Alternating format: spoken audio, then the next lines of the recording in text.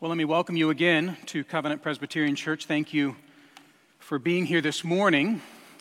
If you would please open your Bibles not to the book of Proverbs, that's where we have been and will return in 2 weeks' time, but rather open your Bibles to 1 Corinthians chapter 11.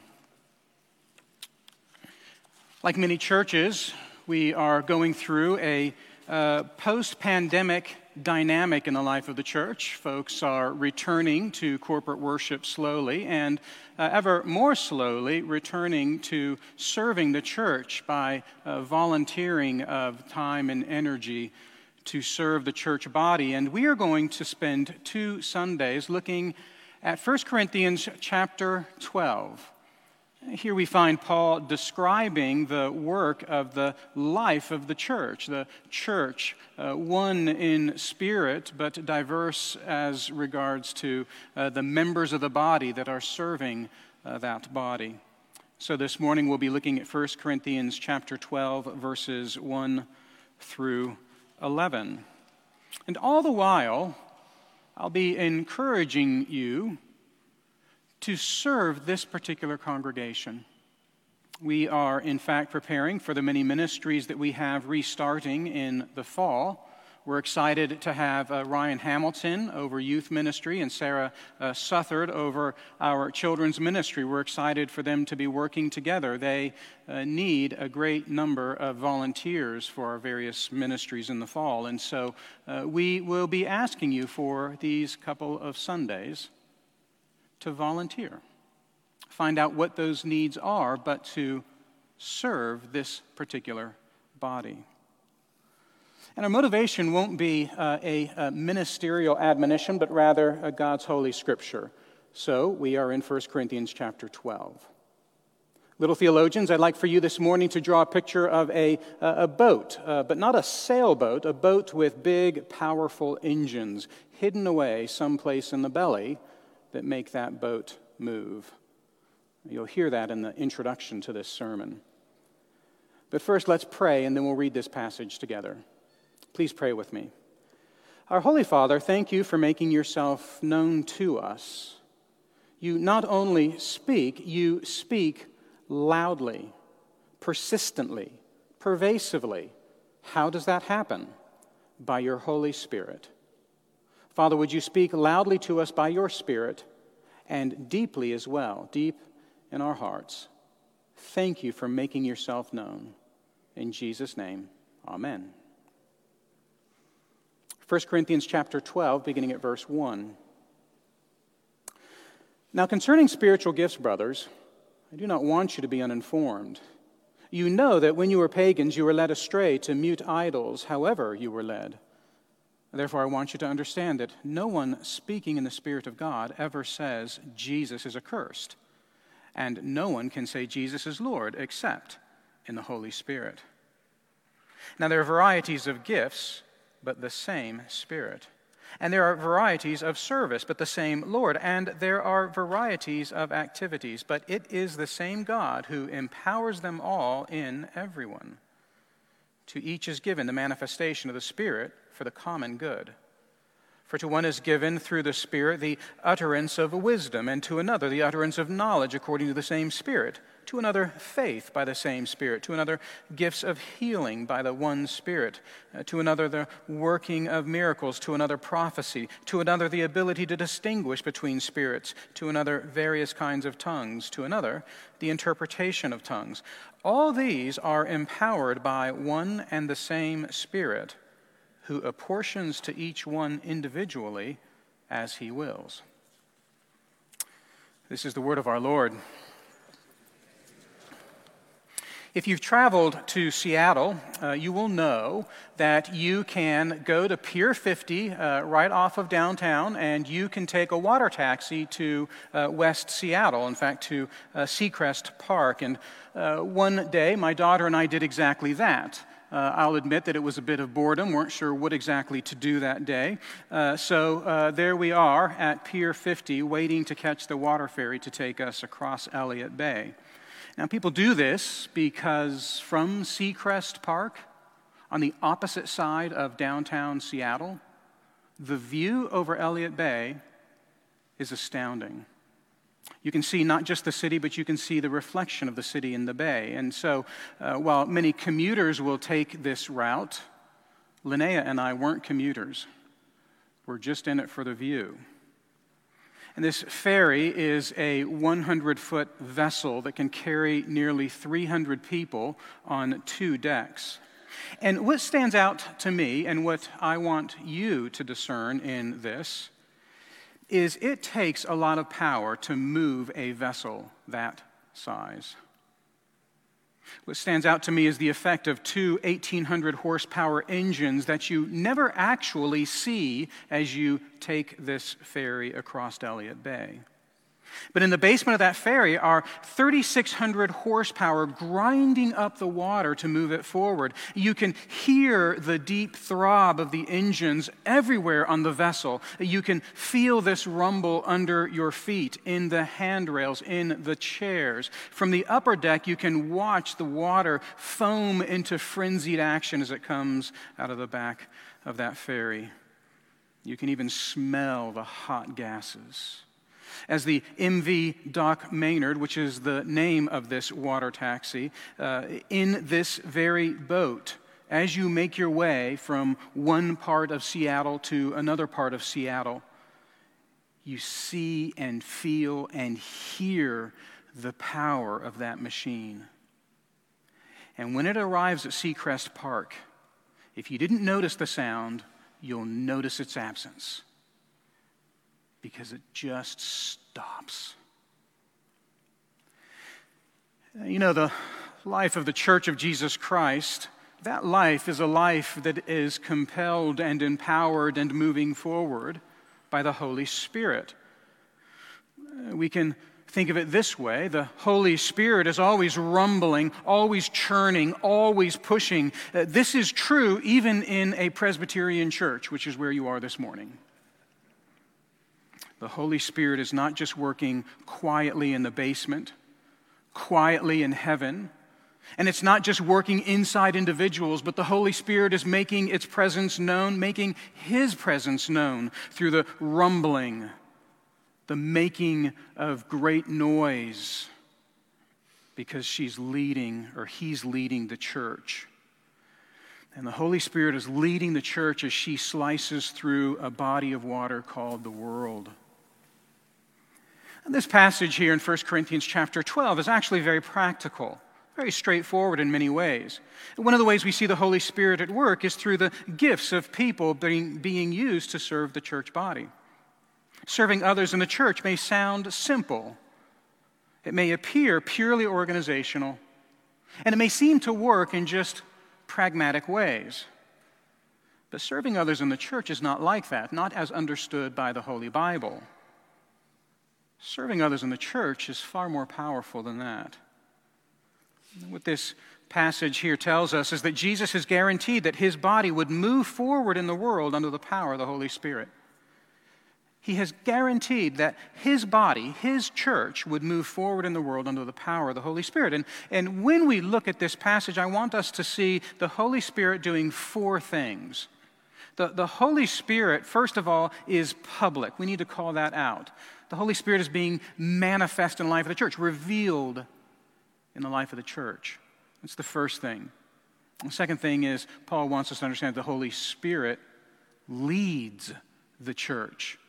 Not waiting, leads. Finally, the Holy Spirit is the very power of the church. And then finally, the Holy Spirit works in diverse ways in the church. Public, leads, empowers, and works in diverse ways. We're going to look at 2 verses, but they're not 2 verses that are back to back. Verse 1 and verse 3 of our passage tells us that the Holy Spirit is public. You see, when Paul says in verse 1 there, now concerning spiritual gifts, brothers, he's acknowledging that this church in Corinth has asked him a question before about the Holy Spirit. He isn't simply changing the subject in 12 verse 1. He's responding to an issue in the life of the church. He's helping a congregation navigate various issues in the entire letter, but we're unsure what he's helping them with here in 1 Corinthians 12, verse 1. But there's something about the Holy Spirit that the people are curious about. And so they've asked Paul about it. And we don't know the specific question, but we know that it's something about how the Holy Spirit works in a public way.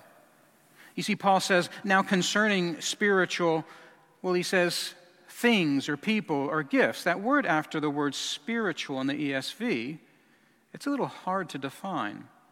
I think that gifts, spiritual gifts is the right translation, but it's not clear. There's a quality of the Holy Spirit that Paul has been asked about, and Paul is writing to address that question. And that quality may be the gifts of the people in the church. How are they gifted? John Calvin says that what they're concerned about is how people in the church are adorned by the Holy Spirit, dressed up, as it were, by the Holy Spirit. And that's their question, and Paul is writing to address that question.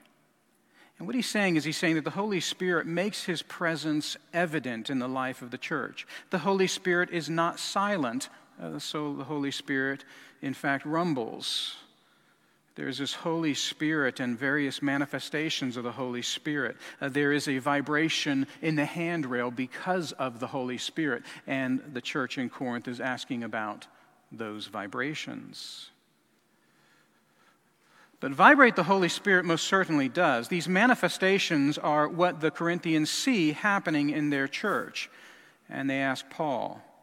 And they've asked him at this point in this letter, and Paul responds, now concerning these.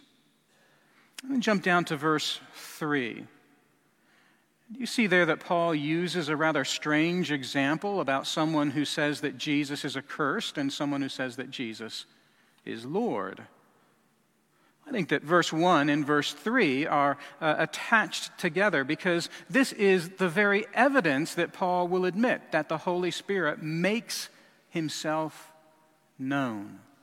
Rumble, vibrations. The Holy Spirit is not meant to be invisible, working in the background and not noticed by anyone. Paul agrees the Holy Spirit is supposed to be present.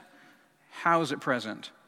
Well, Paul uses a hypothetical example of the kind of people that might respond to Jesus, some favorably and some unfavorably. Now, the point of Paul is not to say that Corinthian believers here in your midst are people who have lied in their church membership interview. They don't really believe in Jesus. They, in fact, curse Jesus. That's not what Paul is saying.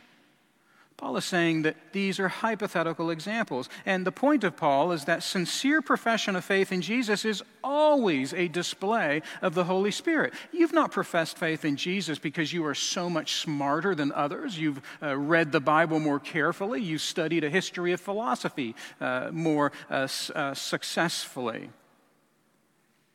If you say Jesus is Lord, and that's a sincere profession of faith, that is a manifestation of the Holy Spirit at work. The Holy Spirit is public. A sincere profession of faith is actually an example of those 3,600 horsepower motors rumbling, and nobody can say yes to Jesus without the work of the Holy Spirit. You see, the Holy Spirit in that profession of faith is making himself known. The Holy Spirit is public. That's the first thing Paul says. And verse 2, which is nestled there in between verses 1 and 3, this is Paul saying that not only is the Holy Spirit public, manifested in the life of the church, known by those in the life of the church, but the Holy Spirit is leading the life of the church. Look with me at verse 2. You see that Paul asked many in the church to reflect upon their pre-conversion lives. Now, you should know that this church was planted maybe as few as 5 years ago. It's filled with first-generation believers. They remember very well what their pre-conversion life is like. Some of you here this morning, you remember very well what your pre-conversion life was like. And Paul says that the Bible has a paradigm for understanding the kind of life that you once lived before you said yes to Jesus. You see, the Bible says that you were the kind of person that worshiped some god. You worshiped maybe multiple gods. You were the kind of person that maybe you venerated some kind of a political ruler. Many in Corinth venerated some Roman Caesar. And Paul says that in your pre-converted life, you may have venerated your homeland. Your nation was the very center of your existence. And Paul says that in your pre-converted life, you maybe thought that you were religiously unaffiliated, but the Bible never understood you as being religiously unaffiliated in your pre-converted life. Some of you actually worshiped the good life itself. You worshiped your career. You worshiped your big house. You worshiped your shiny, pretty kids. But Paul doesn't care. You see, what the Bible says about a life without Jesus is a life that is lived chasing after some kind of idol. That's what he says in verse 2. You weren't living. You were being led. Somehow, some way, you were being led. You see there in in verse 3, Paul says that you were being led and led astray 2 times. Every moment of life without following the one true God is being led by some kind of idol. In fact, you may be a part of a grand society of like-minded people, a social organization that has a great website, that does tons of good, that includes all the right people. That may be a social organization that you are a part of. But if you do not have Jesus Christ, that social organization is a collection of people chasing after idols. Who is doing that leading?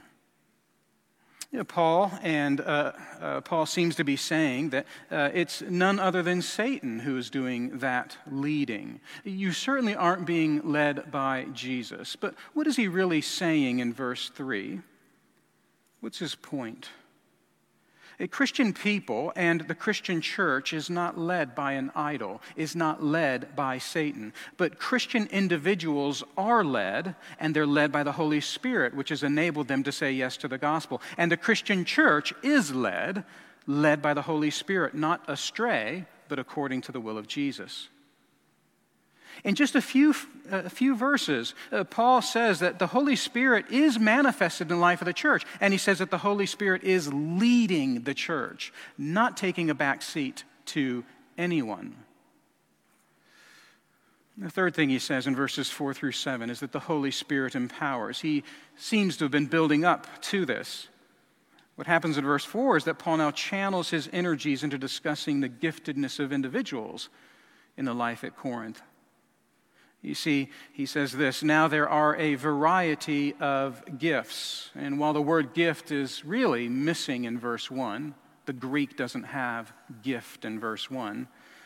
But now Paul's getting specific, and here in verse 4, we do have the word gift. But I want us to see here that Paul is not speaking in specific terms. Just as he used a hypothetical example in verse 3, here in verse 4, please don't think that Paul is trying to dial into a known skill set in the Corinthian church. He's actually speaking in very broad terms beginning in verse 4. In your church, there's a variety of gifts, Paul says. In your church, there's a variety of services, Paul says. And in your church, there are a variety of activities. So says Paul, acknowledging the Corinthian church. You see, he's not attempting to label each and every gift and service and activity as if he is codifying the list of what a church ought to look like.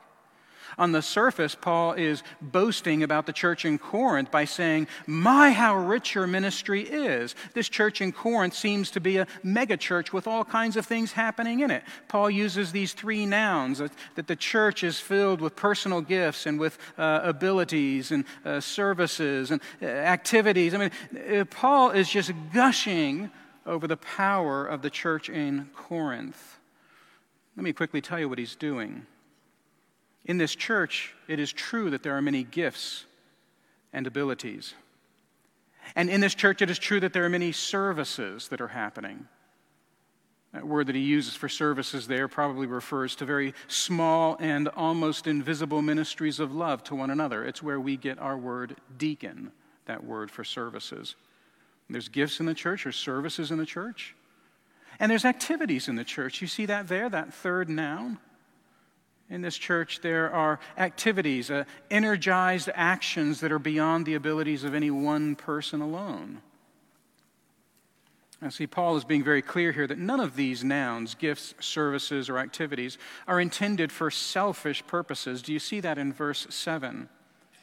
Whatever these gifts, services, and activities are, they're used for the common good. Everything that he's identifying in the Corinthian church, it's intended for everyone else.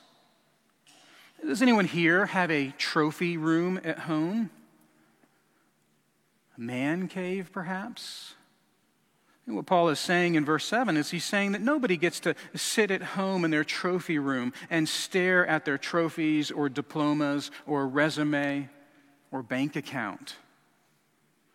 Every gift, every service, every activity, it's meant for others. Again, hear me when I say this. Paul, he's not trying to capture every gift, every service, every activity. And many people read this passage in that way, but he's not describing a mega church that has all of these things going on. He's actually describing every normal Christian church. Every church is hyper engaged by the work of the Holy Spirit. You see Paul saying in verse 6, it is the same God who empowers them all.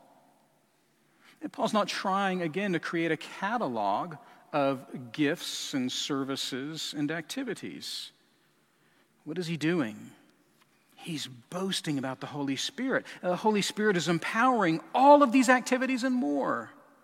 In the basement of this chancel, right underneath my feet, there's this great big hollow space that has pipes and ducts and junction boxes and probably a few Christmas decorations. Right here, I've been down there before. It's strange to be down there. I don't care for it.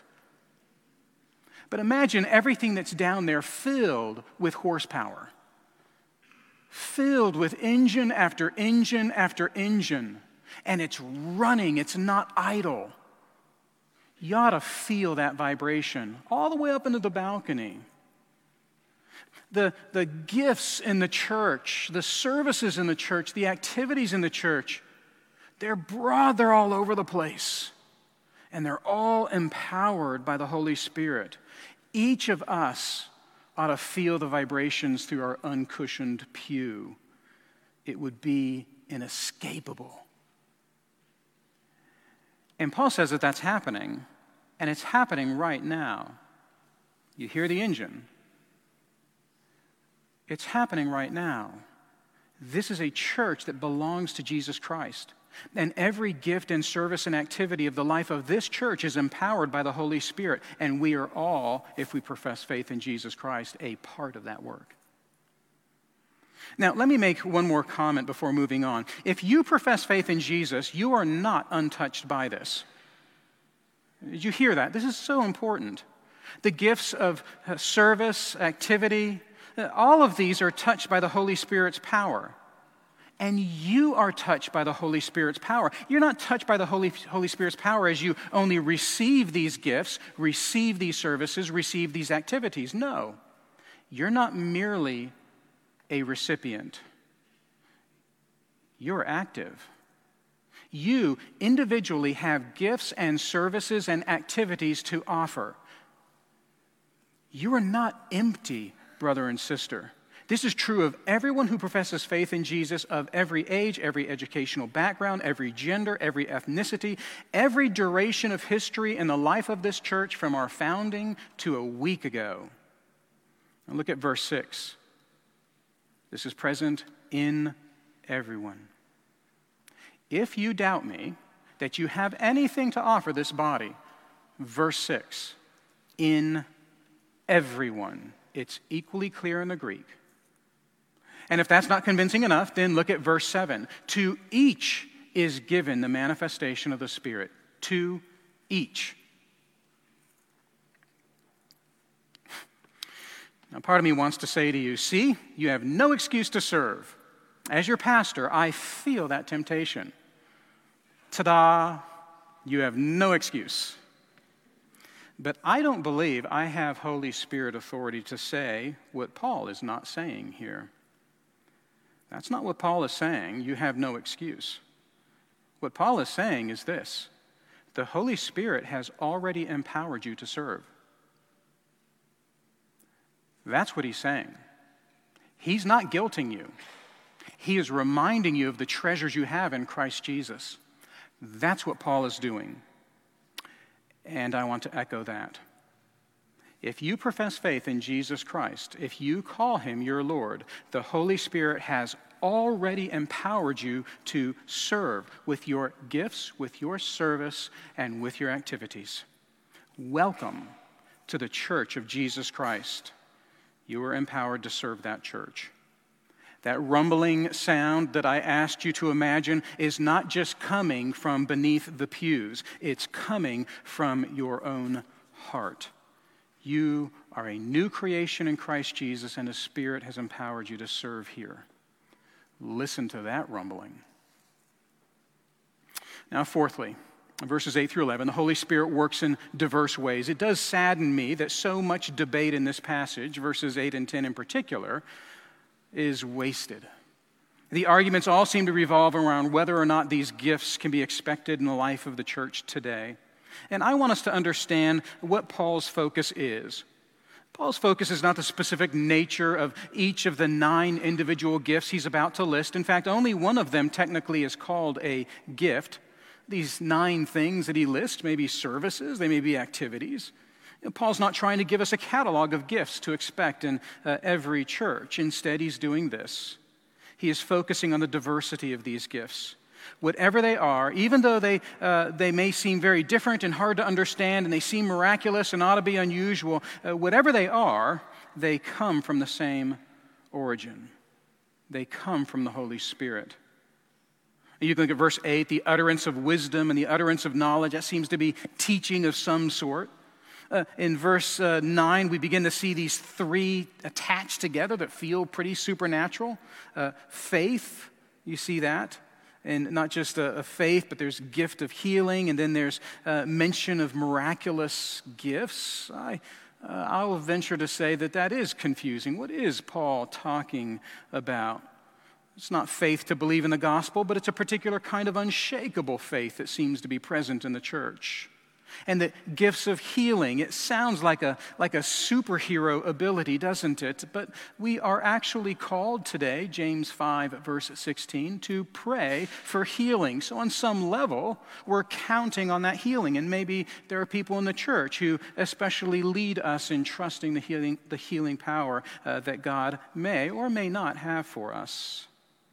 And the same thing with regards to the miraculous gifts. There in verse 10, it feels pretty supernatural, doesn't it? But maybe not. I can't imagine Paul assumes that miracles are present everywhere in the life of the church, but he certainly doesn't want us to discount miracles. There were more miracles in the life of Jesus than in the life of Moses.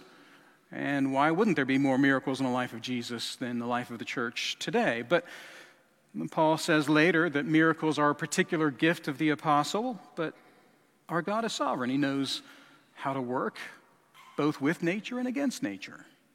And the last 4 verses, beginning at verse 10, they all seem to be about communication, don't they? Prophecy, the ability to distinguish between spirits. I wonder if prophecy is, as the Reformers thought, more about the message of the gospel. Prophecy is about teaching. And I also wonder if the ability to distinguish between spirits is a special kind of wisdom, knowledge of the world around us. I don't feel ashamed at all saying to you that I wonder if C.S. Lewis wasn't a figure like that, an ability to discern spiritual realities all around us. Read the Screwtape Letters and wonder that to yourself. And in this matter of tongues, I understand tongues and the interpretation of tongues is much less clear, but Paul did say later in 1 Corinthians that tongues are something that are supposed to be submitted to Scripture. 1 Corinthians 14:29, Paul says, look, when tongues happen, they need to be measured, weighed according to Scripture. Scripture trumps whatever tongues may mean. And I understand that this doesn't answer every question. I get this. And maybe if you want, we can talk later about how scholars understand this list of 9 things. But what these verses are teaching us is this. The Holy Spirit is not limited to a narrow qualification of gifts, services, and activities. Do you remember the Swiss Army knife? Is that just something out of my generation?